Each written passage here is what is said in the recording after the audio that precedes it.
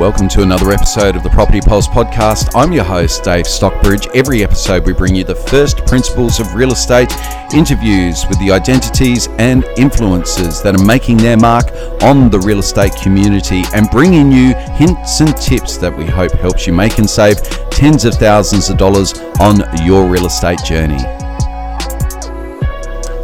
Okay, firstly, to those people that haven't already registered for the newsletter, now there's over 4,500 people that get this every single week, and you don't want to miss out because every week I cover off on the most topical issues associated with the real estate market. It doesn't seem to matter what's going on, whether it's COVID-19 issues affecting the real estate market, banking issues affecting the real estate market, government policy, whatever it might be that's affecting real estate right now. You're going to hear more of that in the newsletter. And so there really are my detailed thoughts on what is going on right now, what's affecting it, and more importantly, what you can do about it. So for some people, it's do nothing, stay put. There's no need to do anything. For others, it's who are in the marketplace right now, they've got to make a decision. If you're a buyer or a seller and you're about to transact sometime in the next 6 to 8 weeks, well, you really need this information. And so I do suggest to you to subscribe away. Now, if you're on the Facebook page right now, you can do that simply by, you can comment, you can, even if you just send me a direct message, I'll make sure that you're on the list. And if you're listening on the podcast right now, then you can email my team on daves@realagents.properties. That's IES.properties, no .coms or .aus. If you send that through, if you send your details through to us on that email address, we'll make sure that you're registered and ready to go. Hi Tricia, hope you're well. Hi Brian. Hope you're well, and I'm sure you'll find this particularly valuable. So we're recording this also on the podcast today, so that those people that are listening anywhere around the world where the first principles of real estate can be applied can take some of this information and apply it to their particular marketplace. But I want to talk to you today about the 6 things right now that are affecting the real estate market and why I think that in 2021 we're in line for a correction. And first and foremost, and you would have heard me bang on about this before, all markets are about supply and demand. Supply and demand. You can read everything else into it, but supply and demand are where it's at. And this is why I've been able to consistently read the market and project what's going to happen in the market better than the best economists in the nation over the last few years. I'm at the coalface. I'm seeing it in real time. I'm not looking at reports from 3 or 4 months ago. I'm not trying to guess what's likely to happen. I'm living it in the moment. And so what is it that I'm feeling in the moment right now? G'day, Thomas. I hope you're well. Well, first and foremost, it's a lack of availability rather than an abundance of buyers that's driving the dynamic in the marketplace right now. G'day, Luke. I hope you're going great. So lack of availability is what's driving the market now more than an abundance of buyers. Now, agents seemingly have got this wrong a little bit, and I hear a lot of agents reporting on their social media about how many buyers there are out there. Well, it's not actually the case. The volume of buyers is actually somewhat short of where it would typically be, but new listings are receiving a disproportionate amount of attention simply through lack of availability. Now, the reason why we know this is the case is because if your property is on the market 4 or 5 or 6 weeks, then you'll notice that the numbers do drop away quite dramatically. The tide goes out on the buyers almost as quickly as that wave of buyers found their way to the first open inspection. Now, vendors are getting a little bit caught in a trap, feeling that they're the prettiest girl at the ball. Their listing is the one that everybody wants, and so sometimes hold out for that absolute outright premium in that first week or so, even though they may well have an abundance of offers at hand. Now, a lot of those vendors that are saying no to great offers early on in the hope that there'll be continued numbers through the door and increased competition as the weeks draw on are finding themselves disappointed because, as I said before, that the tide certainly goes out on the buyers much more quickly than what the early numbers might indicate in a traditional market. And why is that? It's because of a lack of availability. So every new release is at the moment getting a disproportionate amount of numbers through through the door, and once those numbers have come and gone, it can be a little bit of a struggle thereafter. And so they're exposing to us that the pool of buyers that are out there right now, that it's just not quite as deep as what a lot of agents are reporting. And we're seeing that bear through because we are now at record low transactional numbers. 2019 was the previous record low in South Australia, and even in those very, very tight market conditions, we only had incremental capital growth. And so there's another key indicator. If you're talking about a really super tight market with an abundance of buyers, you're going to see capital growth in double digits. Now, we haven't seen that. We didn't see it in 2019, and we're not seeing it in 2020. We are seeing good growth and really good prices being achieved in isolation early on, but then we're seeing that properties are selling for pretty much what we feel they're worth come week 4, week 5, week 6. Rarely are there surprises when it comes to the value as the campaign drags on. And so unless properties are selling competitively, multiple offers, and early on, the pricing, generally speaking, isn't the out-and-out premium that you'll hear a lot of agents boasting about when they sell in the first week or so. Another factor that's driving the marketplace is the COVID stimulus money. Well, this month marks the very end of the stimulus with respect to JobKeeper in the way that it was originally released, and we're seeing it being applied in a more targeted way, and businesses are still able to receive support that need it. But I guess a lot of the waste that was associated with JobKeeper is certainly gone now, and so JobKeeper, job seeker allowances are starting to normalise, and so people just can't rely on their financial situation being underpinned by the federal government anymore. They can't sit at home and take 1 or 2 shifts a week and still receive a really good income. But the other thing that's impacting when it comes to property sales as a result of that, there are a lot of people that have fallen out of work as a result of COVID or found that their hours were cut back severely, and who might not find that those hours normalise anytime soon, especially people in hospitality, as we're seeing a lot of businesses in hospitality right now looking to make medium-term adjustments to their staffing levels based on what's happened relatively recently.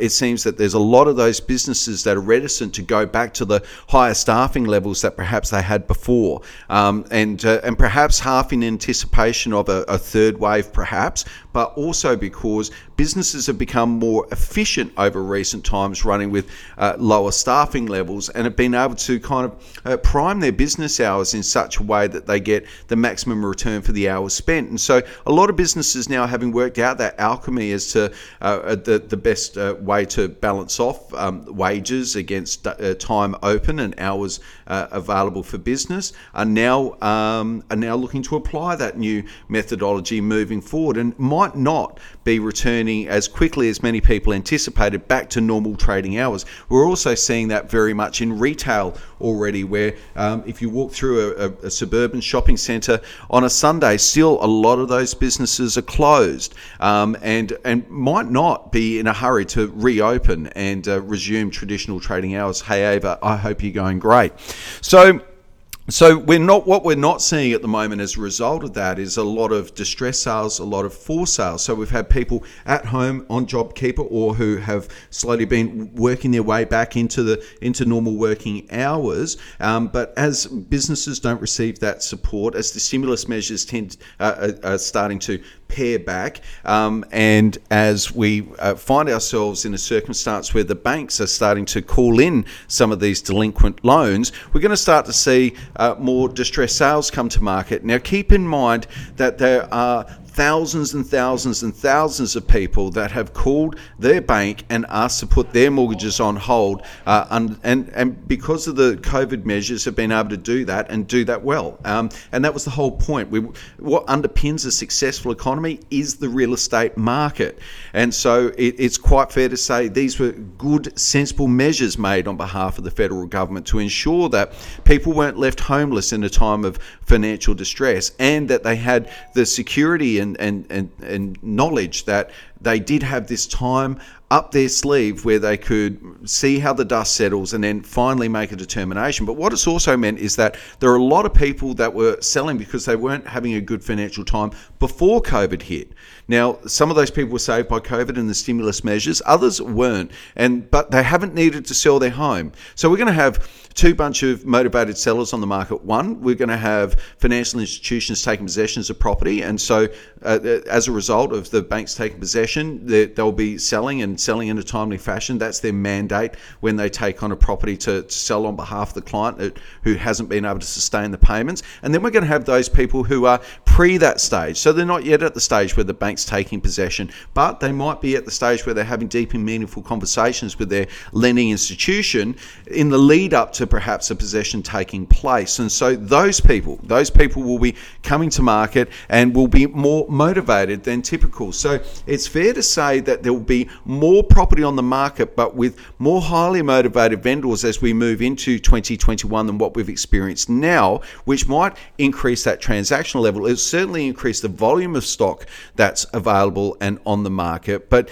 keeping in mind, these aren't going to be the vendors that are going to be waiting out for an absolute premium or not selling at all. These are going to be the vendors that are seeking to sell within that first month of coming to market. And if not sell, they'll make adjustments in terms of their expectations in order to sell sooner rather than later. And that is a whole body of stock that our marketplace hasn't seen in any type of volume in a very, very long time. And so if we start to see transactional numbers normalize, but we see the pool of buyers remain in this contracted state, then we're going to see property prices negatively affected. And this may be probably the first time in 2 or 3 years that I've found myself in agreement with the chief economists of the 4 major banks, who are all now suggesting an adjustment across the entire Australian real estate portfolio of about 10 to 12% in the capital value. Now, that type of double digits adjustment seems to be a fair and reasonable expectation given the motivation of those home sellers and the increase in transactional activity that may well come about. Now, what will the banks do in order to mitigate this? Well, I think they'll be approaching this very, very sensitive issue in an appropriate way. And an appropriate way would be to work very closely with their clients to, wherever possible, empower them to take care of the process themselves. One, it costs the bank, I won't say exactly the amount, but it's over $10,000 to facilitate a mortgagee in possession and to go through that whole process of appointing an agent, getting the property tidied up, sometimes moving the owner's possessions, getting removalists involved, all of that type of thing. It's very much a process, and of course people have to administer that process both inside the bank and outside.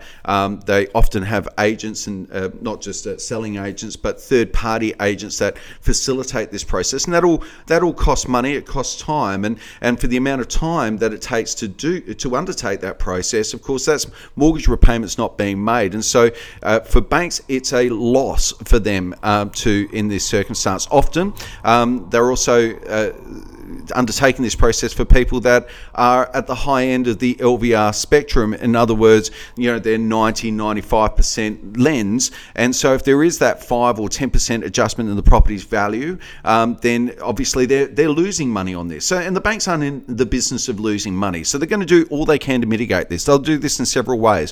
One, they'll work closely with their clients in order to empower them to undertake this process themselves.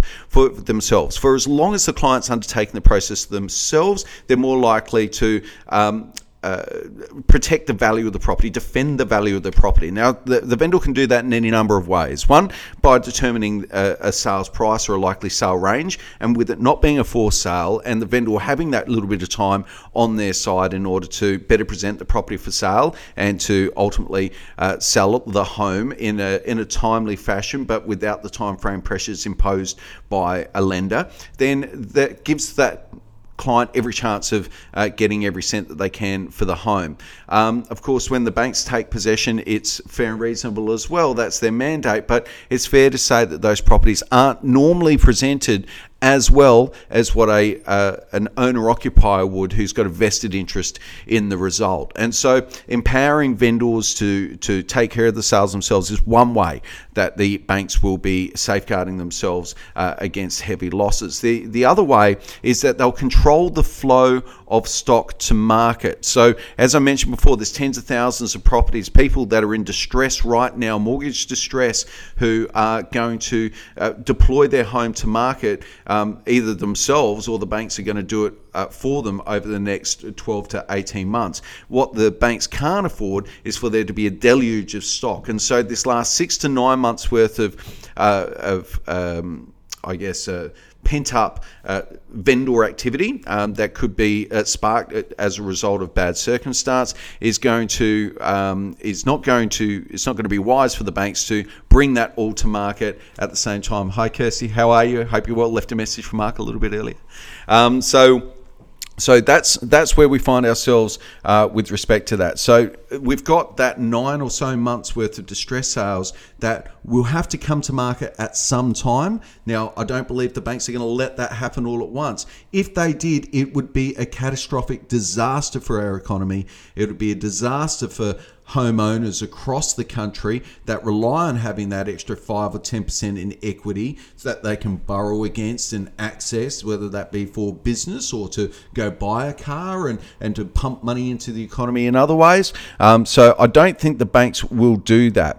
But it is very interesting that there is going to be a problem there that needs to be solved sometime over the next 2 or so years. Either way, I can't see that it won't lead to more properties on the market. And as I said before, supply and demand just dictates and determines all marketplaces. And so there's too much pent-up potential sales activity there in the pipeline to come that it won't negatively impact home sellers in the next 12 or so months. So now, not all home buyers buy. So a lot of agents are reporting huge numbers at open inspections, and I've certainly done the same over recent weeks, where new releases, as I mentioned previously, have been particularly well attended. But I think what a lot of agents aren't factoring in is the fact that not all buyers buy.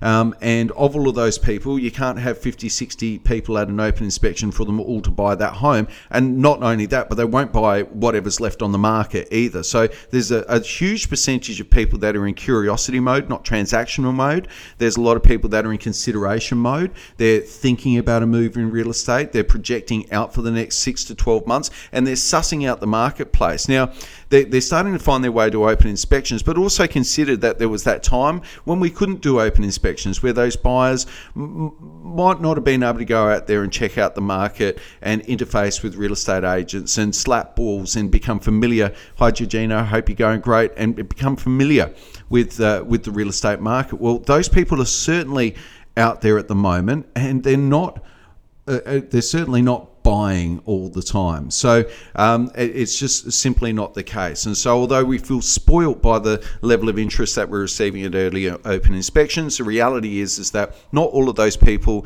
are transacting now, and most of those people are going to consider transacting at exactly that time when there's going to be more property on the market. And that's certainly the suggestion now coming through from most that know the industry well, including myself, is that if you're a buyer, I wouldn't be in a rush to be buying right now. That is simply not the case. Why would you buy in the hottest selling conditions ever? It just doesn't make any sense. If you're not in any rush to buy, then I'd just be simply waiting off. Now, people say to me, yeah, but what if I'm selling now and buying in the same market? Well, you know what? It doesn't really much matter, especially if you're going to be sitting in your home for the next 20 years or so. So if you're selling in a great market and you're buying in a great market, awesome. But if you're exiting the market, then you probably want to do so now. Or if you're thinking about exiting the market in the next let's project out. If you're thinking about selling any time in the next 2 years, I would consider quickening things up a little bit and coming to market before Christmas. Because if you're exiting the market, you're getting out completely, then, and that might be because you're going into retirement accommodation, might be you're moving overseas, might be that you're having a change of lifestyle and you're going to rent for a while. If you're exiting the market and getting out and you're planning on doing that in the next 2 years, why wait? Do it now. Sell in the hottest market conditions. Don't sell in 12 months' time when these mortgagee sales are on the market. Don't sell in 12 months' time when these people that have been on JobKeeper and been able to pay for their lifestyle up till now on the government stimulus. Don't wait for them to come to market when you want to come to market. Bring your decision making forward and look to do that sooner rather than later. So now all of these factors coalesce, and another little thing that comes to mind is that we've been roughly running at a per capita recession for some time, and if it wasn't for an increase in immigration into this country over the last 3 to 5 years, if we hadn't seen that explosion in numbers, then we would actually be in a recession, and would have been in a recession already, because we wouldn't have had the increase in property values that have gone to increase our GDP. So now we haven't taken in much by way of migrants over the last 6 to 9 months, and of course it's probably unlikely that those numbers will be restored anytime soon. Now, if you are observant at all around the northern suburbs of Adelaide in particular, or you live in any suburban centre anywhere in mainland Australia right now, then what you'll notice is that the complexion and the cultures that are finding their way into the areas, into the suburbs now, is vastly different to what it was 10 or 15 years ago. And so, as a result of that, you'll understand this more keenly than most. Who are the buyers in the marketplace? Who's actually looking to secure real estate right now? Is it little Aussie Vegemites, or is the market pressure coming from immigrants that are finding their way into the country, and after being here for 36, 48, 60 months, decide this is the best country in the world, we want to raise our family here, it's time to make ourselves permanent residents, and it's time to get ourselves a little slice of the Australian dream. Now, at the moment, that's a huge component of our marketplace in the northern suburbs of Adelaide. So, and has been for some time. So just imagine what's going to happen in, say, 24, 36, 60 months' time, when a whole year or 2 years worth of buyers isn't there anymore. You certainly don't want to be selling in those market conditions. You want to sell now whilst those buyers are active now. That's definitely what you want to be doing. So, we've been in a per capita recession. We've had record low transactional activities. And now let's look at the government's response to this. Now, the government's response, just announced on Friday, just a few days ago, was that they're going to free up credit. They're going to make it easier for Aussies to go and borrow money and to buy real estate in particular, but anything of value, cars, boats, caravans. They would like the economy awash with borrowed funds. Now, okay, where do we start with this one? First and foremost, Australians are the most indebted people in the world. We hold more private debt already because our real estate values are amongst the highest in the world. You might have heard my podcast from a few weeks ago where I was just outlining to you how Adelaide is now more expensive to buy real estate in real terms than New York.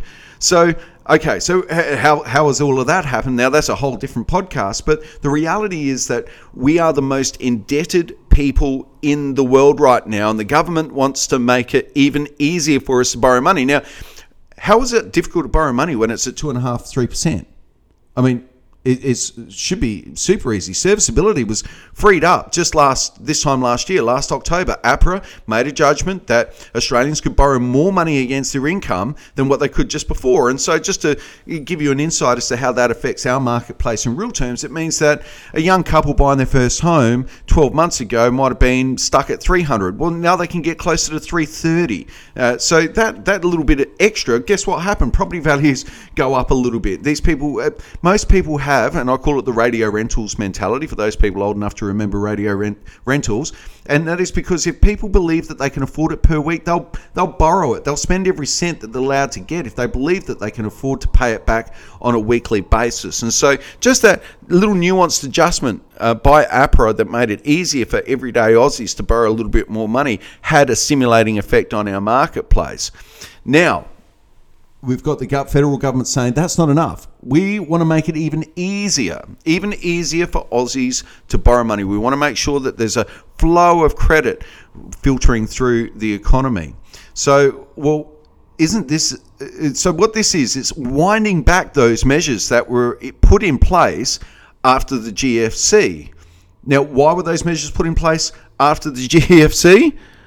Well, real simply, because we had an economic collapse based on the fact that banks were lending out money to people who couldn't afford to pay it back.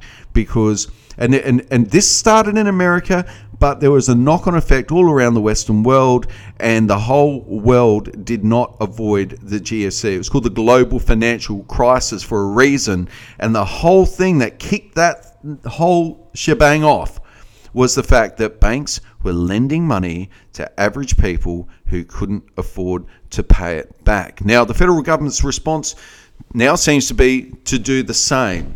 Now, for many pundits, including myself, who are firmly of the belief that the economy didn't really recover after the GFC, and it didn't really recover because we didn't make the structural reforms to the economy necessary for it to be able to recover. Essentially, we just gave it a big jab of stimulus and got through it by printing more money. And in very much the same way, we've just gone through that process of printing more money to keep the economy afloat through the coronavirus. And guess what? We're back to where we were before the coronavirus, thereabouts, but we're there on borrowed money, and I think we're there on borrowed time. And so now the federal government's looking to push all of today's problems further off into the future by letting you and me and everybody else borrow more than what perhaps we can afford to pay back. I don't think that's a sustainable response. I don't think it's a responsible response to the particular set of issues that we find ourselves in. I think the structural reforms that needed to be put in place weren't put in place. But one of the things that was changed structurally, and a lot of people aren't familiar with, is the fact that the government now have bail-in rules. So why is it that perhaps there's not a big issue when it comes to the banks collapsing? Now, why did the banks collapse in 2008? Because they were lending money to people who couldn't afford to pay it back. So what's going to stop the banks from collapsing into the future? Well, essentially what happened last time was that the banks got bailed out by the governments. Next time, the banks will be bailed out by you and me, because Julia Gillard, in the wake of the GFC, put in place an ability for the banks to swipe out of your or my account any monies that we've got held in our bank accounts. They can, if they happen to be losing so much or on the brink of collapse, they can delve into your account and my account, take out what they need. Now, this is what they did in Greece, and this is what they are now able to do here. So maybe the federal government don't feel like this is a bad thing. At the end of the day, they're not guaranteeing this at all, unlike the small business loans, which they went 50% guarantor on. They're not guaranteeing this. They're just making it easier for you and I to make a financial mistake and to go into greater debt than what we can afford. Simply the reason because it's not the federal government that'll be bailing them out, bailing the banks out if all this goes terribly wrong in another 10 years' time. It's you and it's me. It'll be coming out of your account, it'll be coming out of my account, and the legislation's in place that enables the banks to do exactly that. So, in whose interest was this this federal government announcement to make it easier for people to borrow money, and what is going to be the overall effect on the real estate market? Well, one, I think there's going to be, for every buyer that it brings to market as a result of making it easier for them to borrow, I think there'll be at least an extra property come to market as a result of having 8 to 9 months worth of pent-up sales activity come to market in the next 2 years. If we overlay that activity over and above what would have occurred anyway, then we're going to find ourselves in a situation where there's going to be the more stock available in the next 12 to 18 months than what there has been over the last 12 to 18 months. I think that'll have a corrective effect or a softening effect on property values. I think that'll have a detrimental effect across the economy, because if we come back by 5 or 10%, that means that Well, I reckon that'll mean, and I don't have the statistics in front of me, but let's just say a very large proportion of people will find themselves in negative equity, meaning that they owe more money on their property than what the property's worth. That'll lead to more stagnation in the economy, because it doesn't mean that people will have the mobility to be able to sell out of their property at all and go into the rental market, or sell out or sell up or move sideways. It'll only give them the mobility downwards to sell down, because they'll have to sell down in order to buy at a lower price point. It should be perhaps okay for those people that are downsizing, but still not really. It's not the best of situations, and it's only going to be somewhat exacerbated by this new federal government announcement. So, Michelle, I hope you're well. Thanks so much for tuning in. So they're my thoughts on what's going on in the marketplace right now. I will just reiterate to anybody who's thinking about selling in the next 6 to 12 months, if it's a thought that's in your mind and you've been considering it, then bring that decision forward. Do what you can to be on the market between now and Christmas. I boldly predicted this time last year that it would take an external event, another GFC scale event, in order to detrimentally affect our real estate market in 2020. Because this time last year, it looked like green skies were ahead. We had low interest rates. We had all of the land tax debacle behind us. We had the federal election behind us, and it looked like things were finally going to kind of settle down a little bit, and we're going to have a good year in 2020. But alas, we had more than a GFC scale event. The GFC only affected, I think it was the UK economy. It was only a contraction of single figures in that first month, whereas coronavirus had knocked the UK economy by about 25% of its GDP, or 22%, something along those lines. So the scale of the coronavirus has, and the impact that that's had on the global economy has been far greater than what the GFC was. So Australia has done, once again, relatively well to escape this unscathed thus far. It's what comes next. Now, this is going to be the issue. And what's coming next? The only thing that I can see on the horizon,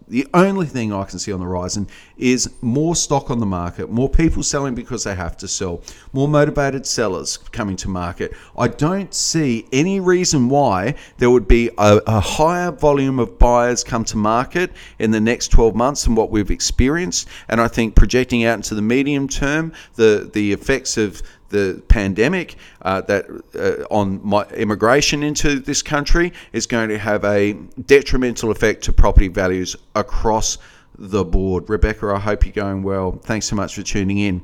So they're my thoughts. Home sellers should speed up that process and seek to get on the market in December, by December this year if you can. These are the hottest selling conditions now, the hottest that I've ever seen. The hottest selling conditions, they don't last long. They're normally just a glimmer in the overall scheme of things. So if you can sell whilst the market's burning up, that's when you want to sell. You certainly don't want to be selling, I think, in another 12 to 18 months' time, if you can choose not to, and you can plan the process to get out ahead of what is likely to happen in 2021. So I'm Dave from Real. We're October, we're before the long weekend, and we're looking forward to daylight savings next weekend. There'll be more evening inspections, more opportunities for people to view properties. I don't see that there'll be that many more properties on the market. My conversations with agents across the country has been that they're not in expectation of a boom of listings. So if you're a buyer frustrated by the lack of availability, those frustrations are going to continue, I think, between now and Christmas. So making it a great time to sell. For buyers, if you don't need to buy, my suggestion is going to be to wait it out. Wait and see. I think there might be better value available to you in 2021, certainly in 6 to 12 months' time. I think we'll be talking about there being certainly more properties to choose from. And I don't think that this loosening of credit is going to have the upward tick in the same way as what the supply and demand would typically determine quite naturally. So there you have it. they're my thoughts. If you are considering selling, then and you do want to have a private conversation about it, certainly just direct message me. Always happy to do so. If you haven't already tuned into the podcast where I cover off on all of these topics, as a matter of fact, as you can probably see if you're watching on Facebook right now, I'm recording this for the podcast. So you'll get the very best information available on my podcast. And if you subscribe to my newsletter, then similarly, you'll get my thoughts in great detail about what's going on. Every week, we bring in the very best quality of information that I can conjure to help you make and save tens of thousands of dollars on your real estate journey. Thank you very much, guys. I'm Dave from Real, and I look forward to bringing you more next time.